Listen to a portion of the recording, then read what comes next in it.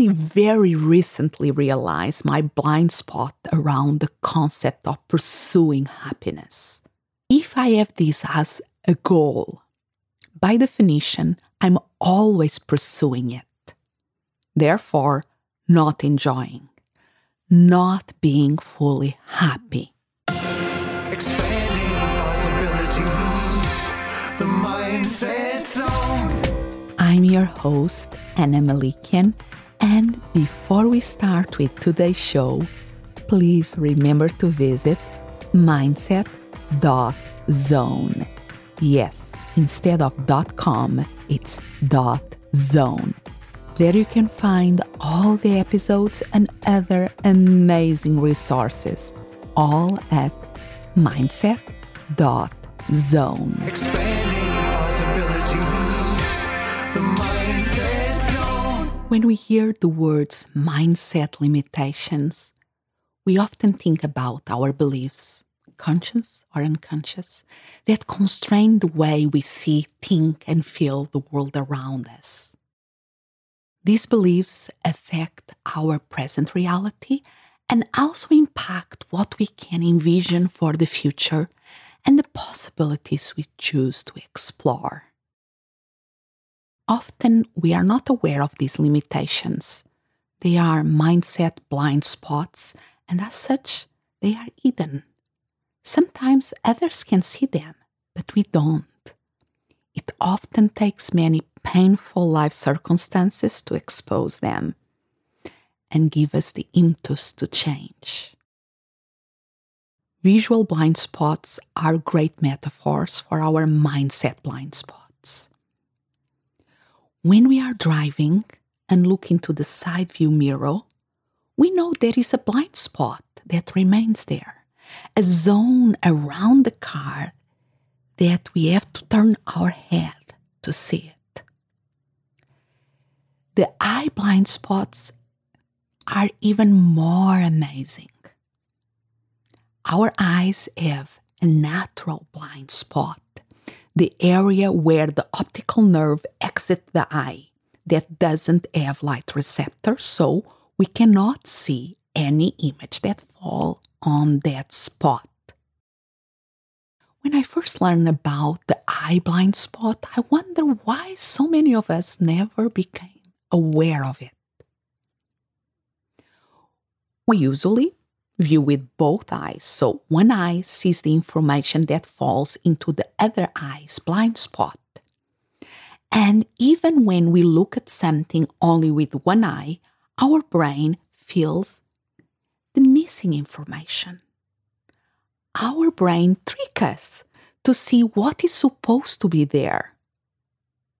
Just Google blind spot test to find easy-to-follow experiments that expose your visual blind spot. It's truly awe-inspiring. Our brain can fill in the information that is supposed to be there.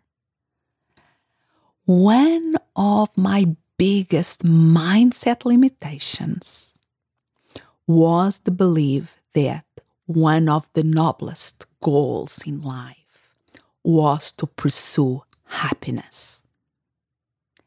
That was the goal I aspired to and I was proud of. I considered myself an optimist by nature, always trying to see the silver lining in people and life circumstances.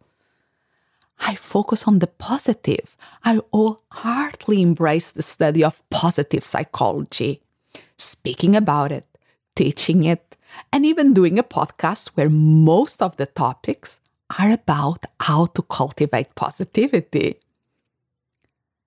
I only very recently realized my blind spot around the concept of pursuing happiness. If I have this as a goal, by definition, I'm always pursuing it. Therefore, not enjoying, not being fully happy. This is a great strategy to keep detached from feelings, rationalizing everything, and being disassociated from the present moment. when I started to see my own blind spot, I started to see the possibility of choosing happiness at almost every step of the way. Happiness doesn't need to be a goal.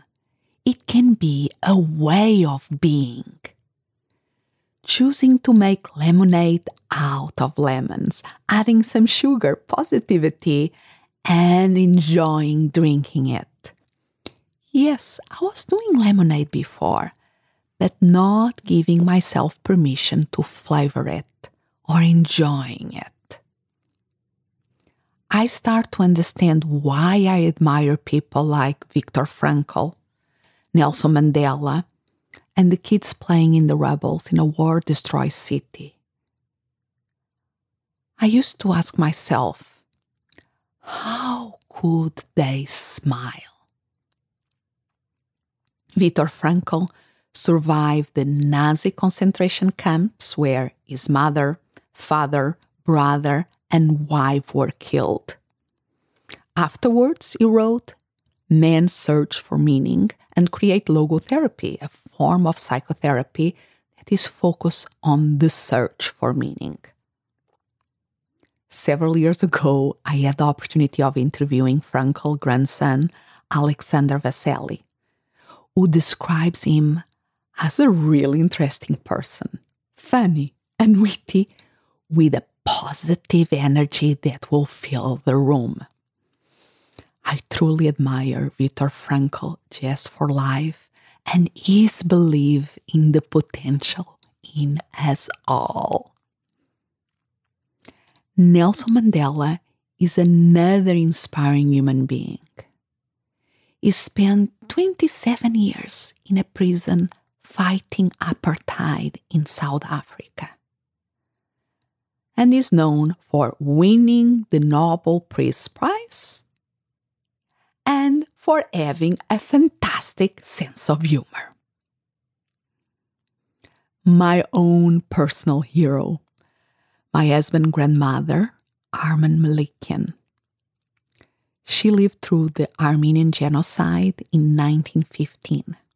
Only she and her mother in her family of 10 survived the killing of the Armenians by the Turks. She came to the United States in 1923, married, and endured the Great Depression with a young son. Only 4'10" in height, full of energy and with a dynamic personality and biting sense of humor, on her 100th birthday, surrounded by family and friends, she grabbed the microphone and told one of her favorite jokes. All these amazing people had just difficult life circumstances, yet they seize every opportunity to enjoy living. I had to overcome 2 bouts with cancer to learn that pursuing happiness is a fallacy. During my first go-around with cancer, I was diagnosed with inflammatory breast cancer, a rare form of cancer representing 1 to 5% of all breast cancers, with a 5-year survival rate of 41%. 6 years later, I'm healthy and strong and choosing to be happy. Grateful for the advances in medical treatments, I embrace my healing journey with all my strengths. At the time, my mindset was, I can beat this with all my might, my strength, and determination. I came to understand firsthand what is to fight cancer. I did it. I won the battle. 2 years later, when I was allowing myself to relax, to start enjoying life again, I found another cancer in my left breast. This time, a more common type that represents 70 to 80% of all breast cancers, invasive ductal carcinoma. I embraced my healing journey and treatments again, but my mindset had shifted. I realized that feeling betrayed by my body and going to war against it wasn't the most effective way to heal it. I decided to embrace what was my current reality and treat my body like the amazing ally it was to help me get through to the other side. And perhaps more importantly, I decided to stop the when-then cycle. When this is over, then I can enjoy life again. No, I chose to learn how to flavor happiness. Even in the midst of cancer, I decide to take the best out of it. For instance, for the chemo, I request to be seated in the treatment chair in front of the window with these beautiful views of the Arizona desert. When all the food tastes like cardboard, I still set the table nicely to enjoy dinners with my family. We even create a ritual of sharing what we are grateful for that day before we start eating. Nowadays, when my 12-year-old daughter's best friend dine with us, my daughter loves to try to list as many thankfulness items as possible. And that truly makes my heart sing. The COVID-19 pandemic has been an awakening for so many of us. Yes, some are still holding their breath, waiting for when things will go back to normal. Others dealt with lockdowns by communing with nature, rediscovering their creativity, writing that book, picking up that paintbrush, enjoying that favorite room in the house, or embracing extended time with family. Whatever your circumstances, what mindset limitations did these crazy times reveal to you? Were blind spots exposed to light? What can you learn about yourself, the ones around you, and the world? Can you train yourself to focus on the good stuff? Can you train yourself to enjoy, to flavor every bit of the good stuff? What strengths can you develop to help you be more resilient? What inspiring action can you take to be happier and live a more meaningful life? Expanding possibilities, the Mindset Zone. Thank you for listening, and remember to visit mindset.zone. Yes, instead of .com, it's .zone. There you can find all the episodes and other amazing resources, all at mindset.zone. As always, I'm so grateful you are here.